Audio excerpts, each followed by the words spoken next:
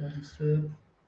Good afternoon, everyone, and welcome to the Gestalt IT Rundown. We are broadcasting live just like we do every Wednesday at 12:30 Eastern Time. Adjust for your time zone. If you live in Tonga, I really would like to know what the time zone is over there, or even at this point, what day it is.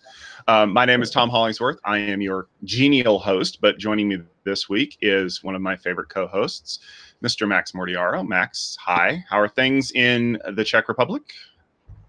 Hey, Tom. Things are absolutely fine, as with any other part of the world, as you know. Yeah, exactly. I mean, there are worse places to be, like San Francisco right now, which apparently looks like Blade Runner. And I can't remember a time more when Denis Villeneuve's visual effects were panned until it actually happened, and everyone went, "Holy crap, this actually works!" Which, by the way, if you haven't watched the trailer for Denis Dune, you really need to do that. Fingers crossed that they don't screw this up because it looks kind of awesome.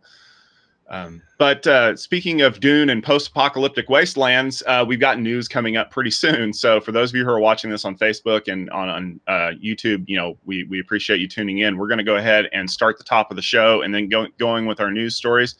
Feel free to leave a comment. Feel free to enjoy, riffing on the news with us because Lord knows we need better jokes. So 3, 2, 1. Welcome to the Gestalt IT Rundown for September 16th, 2020. Each time we meet, we run down the news and we might make a joke or two about it. My name is Tom Hollingsworth. I'm part of Gestalt IT. I'm happy to be here, and I'm happy to be joined by my European colleague, Mr. Max Mordiaro. Max, welcome to the show today. Hello, Tom. It's great to see you again. It's great to be here. We've got a lot of great news. It's been a little bit of a busy news week, and for those of you who like to sleep in on the weekends, you might have missed a couple of stories that we're going to cover because they kind of come out on a Sunday, which I thought was really weird. But luckily, the Gestalt IT Rundown News Bureau works around the clock, especially when all I have to do is open up a link on my phone and remember to put it into the show notes. So we're going to go ahead and get going with this week's News or Nah. This is our segment where there's some news that might actually be important. It might not. We're going to do some quick hits. I'm going to get Max's response to those. And then, we'll see if this is worth a little further discussion. We're going to start off with Huawei. They have announced a series of layoffs in the United Kingdom that seem to be focused on reducing their presence in the enterprise market. Citing the recent restrictions on all of their hardware, Huawei is set to pull out of all UK enterprise hardware offerings. For those of you keeping track at home, that includes servers, storage, and networking equipment.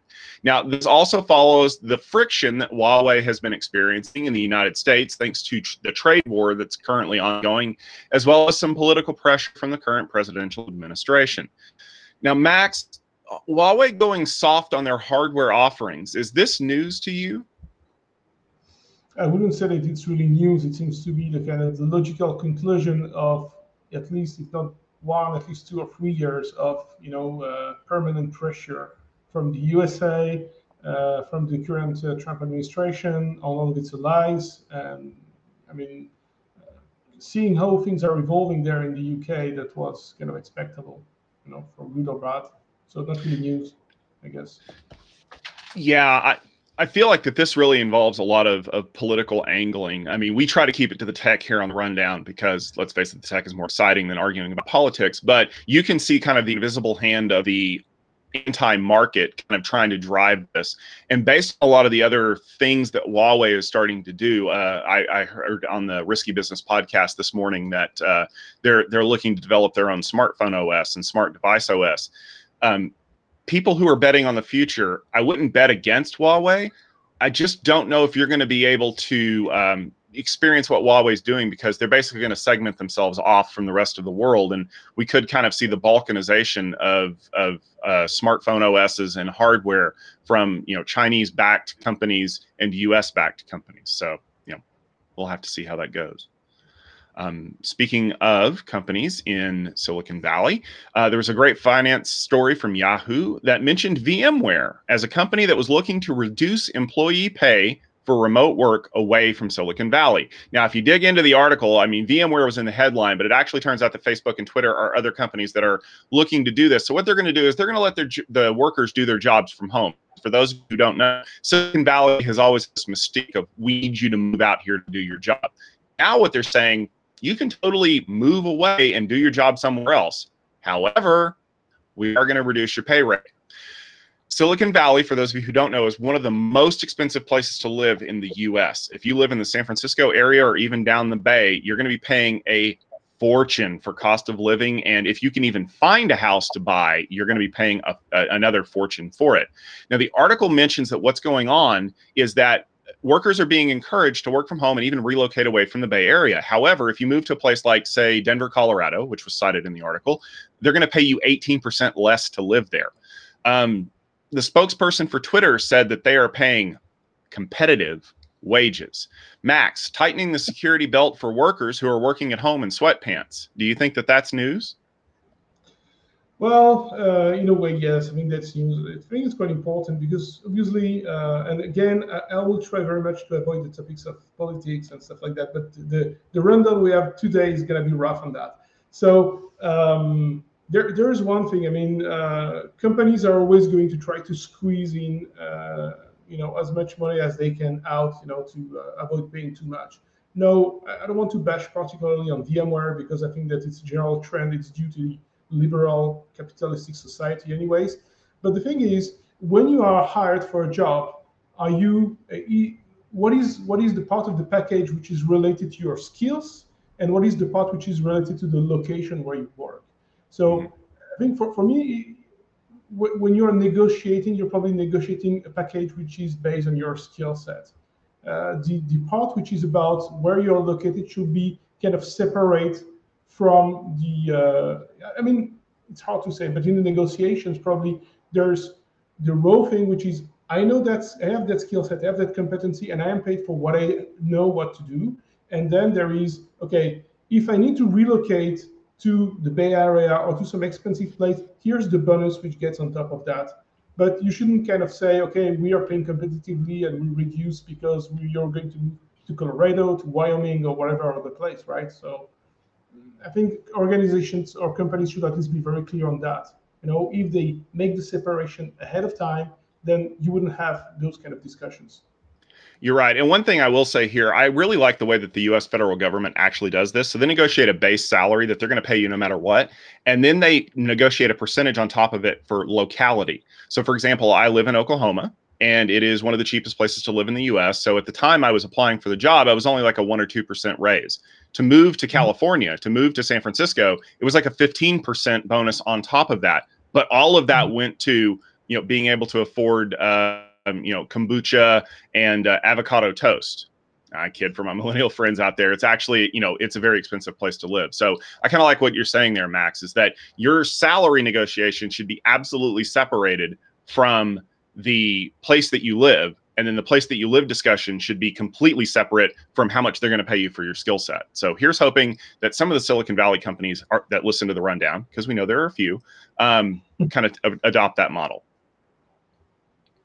All right, moving on to our next story, and it's our favorite, security. As reported by our friends on Risky Business, Microsoft has published some fixes for a brand new bug that could lead to some completely unintended consequences. The details, which were found in CVE 2020-1472, involve a very old cryptographic method that was used to authenticate workstation accounts on the network. Okay, sounds boring, right? Well, it turns out that this cryptographic algorithm was so horribly broken that you could craft a response that allows you to reset the computer's account password to null, nothing. And if you can do that for a computer account, you can do it for a user account too. So guess what happens? I just instantly got domain admin on your Active Directory network. Now, this also means that if I can get domain admin, I can take over everything. I can dump your Active Directory. I can do all kinds of fun stuff. Yeah, let's not let that happen. So Microsoft has patched some of the aspects of the exploit. They've also released tools that allow you to see if you've been affected, and also to try to reset some of the nastiness, because getting passwords out of sync on the network can cause all kinds of ugliness. Now, Max, exploiting a very known old legacy protocol to create some new havoc on your network, how's that for news? That's always good news. First thing, I'm just wondering if they're using the ROT13, cryptographic algorithm or something like that. If it's implemented, I have no idea. But otherwise, I think that most of the approaches around domains are okay. They are trying to segregate privileged from unprivileged access, and that particular vulnerabilities. It seems that you just need to have access to the network, and you can exploit it and just elevate yourself and gain control of the domain. I mean, domains, if it's not known already, they should be the very, very top priority of your organization. It's the single source of truth somehow. If somebody gets access to that, you're doomed, really. So, it's always bad news when we hear about these kind of big vulnerabilities. I mean, such criticality, I think it has a 10 out of 10, which is the maximum.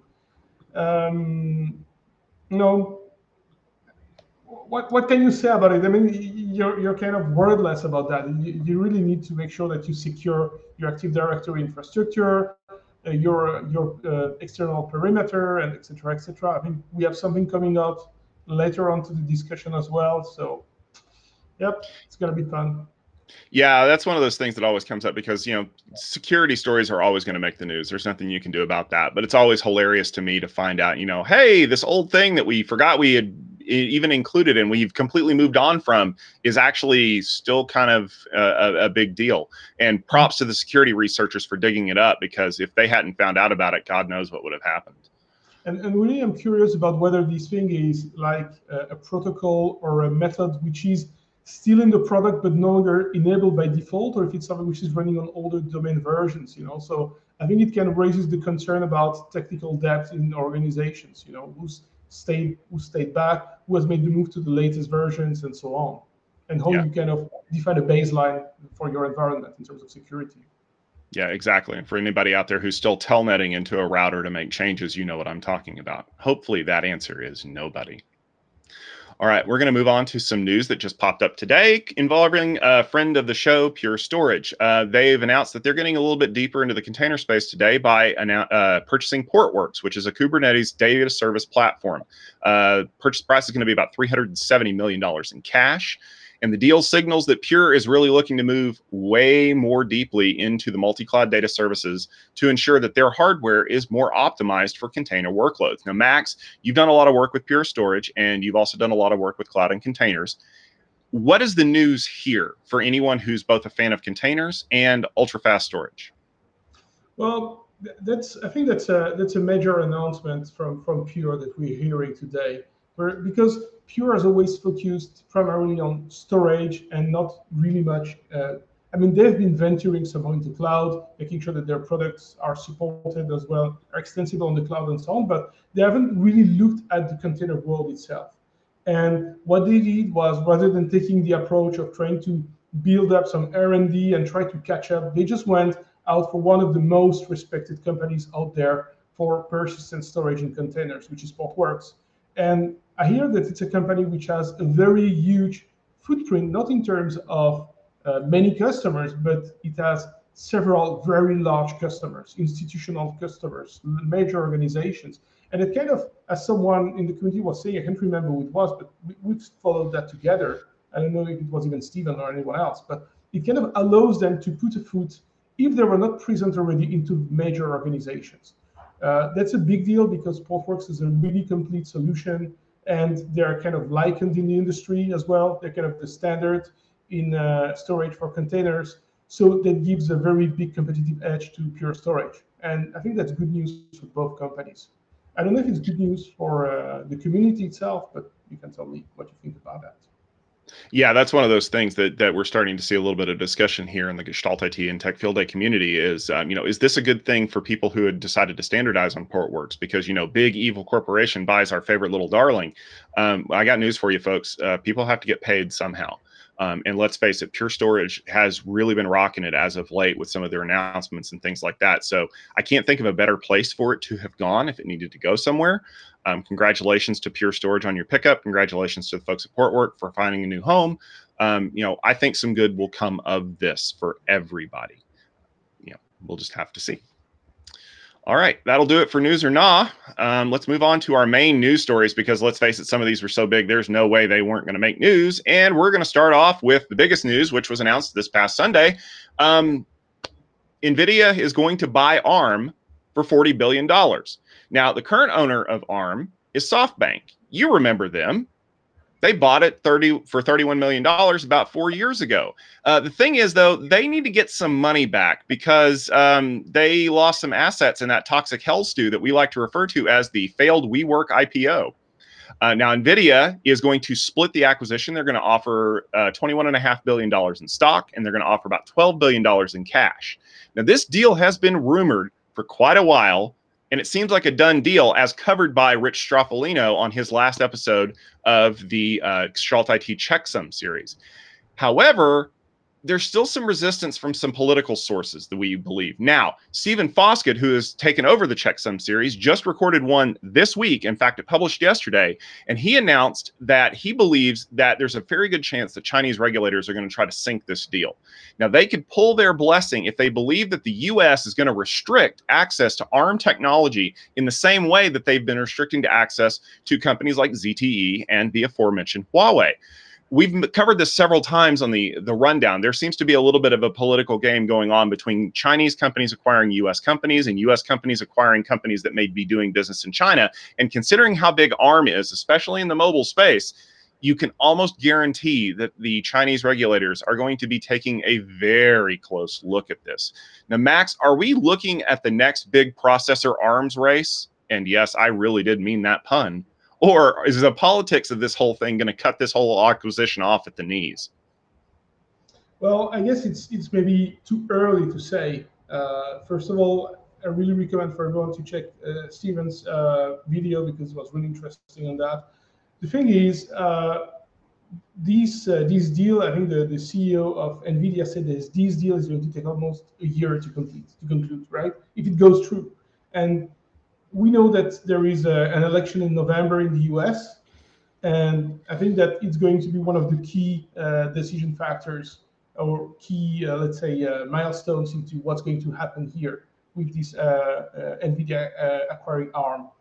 If it stays with the same administration, then there is little to no chance that the game is not going to continue, because there's really not getting into geopolitics here, but we can say that the relations have been too friendly these last couple of years between the US and China, right? And as you rightly pointed out, there are a lot of strategic implications in a US company acquiring ARM, which can, cut off China from, licenses to build processors and so on. So it's really too early to say, but it is, let's say, while the deal sounds promising in terms of what it brings in terms of synergies, technologies, and so on, I think that it is very fragile just from this aspect, from the political aspect, because we have no idea what's going to happen. But it seems to be an eye for an eye, these days in what's happening in the U.S.-China relationships. So I wouldn't bet much on it. Yeah, and one other thing that Stephen mentioned in his video that I thought was super important was there aren't very many companies out there that can front $40 billion to buy ARM. I mean, the list is pretty limited, especially companies that would do something with that IP. I mean, I could think maybe Broadcom, maybe Intel, but Intel's been on an acquisition tear recently.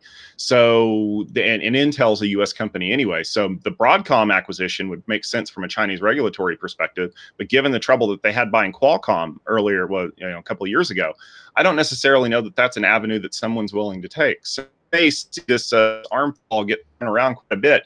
But like you said, we do have a looming election here in the U.S. in less than 60 days. That could color the whole conversation. All right, I can't believe I have to bring this up, but hey, it's about TikTok. We're still talking about this whole courtship that's been going on. And there were some developments over the weekend that looked like they might bring this story to a close, and then it just kind of didn't. So let me summarize for everybody who's paying attention at home. This involves the leader of the secret society of supervillains and my favorite tech CEO, Larry Ellison. So buckle up because it's going to be fun.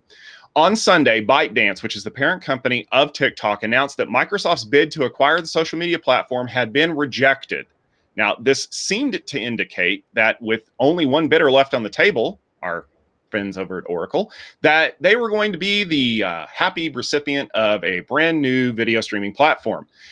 And there was a press release very late Sunday night that seemed to indicate that. So everyone threw their hands up in the air and said, oh my God, Oracle's buying TikTok. What are we going to do now? Well, Monday, they modified that press release and made sure that they clarified that what actually was happening was that Oracle was going to become TikTok's preferred technology partner in the US, which means they are responsible for managing all of their data.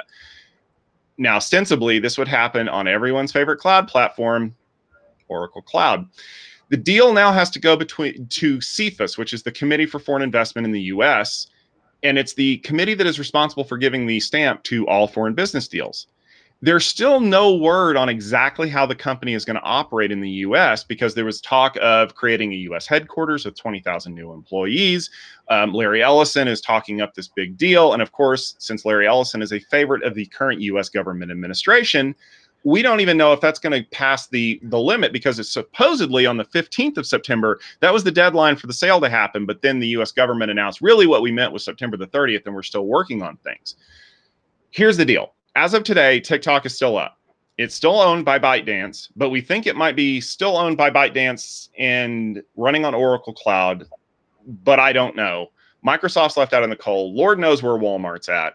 All I know is there's still more dance challenges to accomplish, and I still don't have a clue who's going to buy this thing. Max, what's going on? Well, what's going on? I think I have some idea, but it might be a bit of a crazy idea. I think that what's going to happen next is that whenever you're going to install TikTok somewhere, you're going to have to sign a licensing contract with Oracle, and you're going to pay a license.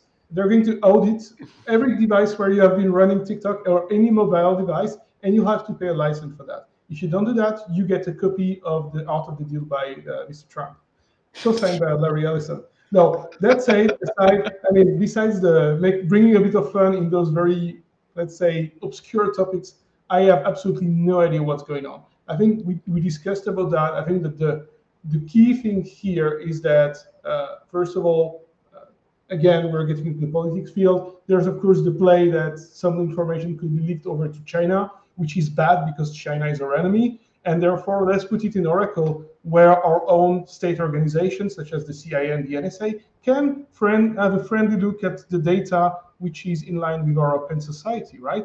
And so that's way better. And the other thing is, the most important thing for us technologists is that apparently this infrastructure, the ByteDance infrastructure, will then have to be running on the Oracle Cloud Platform, which is probably a great showcase for Oracle to show that they have a major customer, or at least a major, let's say, kind of cloud service or operated kind of application, whatever you want to call that. Because of course, a lot of people are using TikTok to share all kind of insanities, right? So I guess that's the key information for us in IT.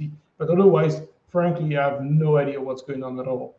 It's just, I mean, the deal itself is not clear, and your president is known to say everything and it's opposite within the next 24 hours. So it's really hard to get kind of clarity there. Yeah, the only thing that's clear is Larry Ellison evidently really wants a social media platform. He wants the ability to say that TikTok and Zoom both run on his cloud.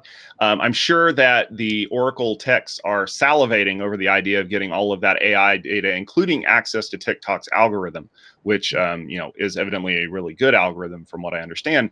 But this story is not over yet. And much like the Qualcomm, Broadcom acquisition and all the other stuff that we've talked about for years on the rundown, I expect to see a little note in future episodes. So you might want to stay tuned. But for now, I think we'll use this, one of my favorite emojis. We don't know. And one thing aside, by the way, I think Oracle Cloud, I mean, we like to bash on Oracle. That's a kind of IT tradition infrastructure. But I think that Oracle Cloud is probably not such a bad thing as it seems to be. And it seems that there are a lot of competent people and friendly people working there, as crazy as it seems. So let's see how that's going to work out. Well, remember, there is no such thing as a bad cloud platform, only bad supervillain CEOs. Yeah. Love you, Larry. All right, we're going to move on to our last story, which is security related. The Cybersecurity and Infrastructure Agency, also known as CISA, announced on Monday that state actors are exploiting bugs to gain footholds. No, this is not a repeat from last year or the year before or pretty much any other year. Now, specifically in this advisory, they said that companies like F5 Pulse and Citrix are vulnerable to these attacks, even though the exploits that are being used have been identified and have had patches released over the last 12 months. CISA has warned that these attacks are part of a multi-pronged strategy by multiple nation states to compromise and exfiltrate data. So we're going to try to kick in your front door, and if that doesn't work, we're just going to send you a whole bunch of phishing emails and see if you can fall for the whole, we need to talk to you about this UPS package that was sent to your house. Click, oh, we're in your network. The solution that was offered in the report is for administrators to identify affected hardware and apply all necessary software and hardware patches as soon as possible. Well, that's a thing, though, because we've known for, I don't know, decades at this point that applying patches to fix vulnerabilities and exploits is the way that we're supposed to be doing things. And in the words of my great friend Bob Plankers, who works for VMware, patch, patch, patch, patch, patch, patch, patch. However, why is the CISA having to release a report to people saying, patch your stuff and pay attention to what's going on? Max, why is it so hard to patch things? Well, why is it so hard to patch things? First of all, what it is so hard to patch? Because if we look at this report from the CISA, they are talking about F5, about Pulse, about Citrix. And if you look at that, most of that are networking products. So it's networking infrastructure. And while it is, let's say, relatively trivial to patch regular servers, operating systems, and so on, when you are touching network infrastructure, you're touching at a pretty critical piece of infrastructure. Because, again, I'm not a networking guy. I claim it over all the roofs, you know that. But people who work in networking know that things can go wrong and can get ugly pretty quickly, right?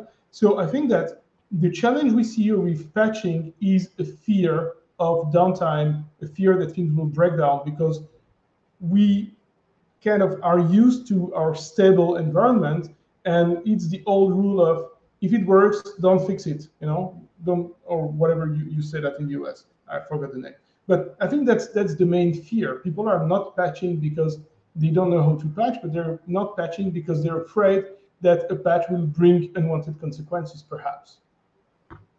I think you're right. I would argue, though, that the unwanted consequences of applying a patch to, cover over an exploit, but possibly introduce some instability into your system, beat the stable system that's completely exploited and open to the world. I have been on both sides of this argument. If it ain't broke, don't fix it, versus it is way broke, get it fixed right now.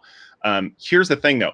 A government agency with visibility beyond what you can see is telling you need to go out and fix these things right now, because there are at least 2 nation states that are actively trying to exploit them. That is basically like the cops showing up at your house going, you really need to start locking your doors.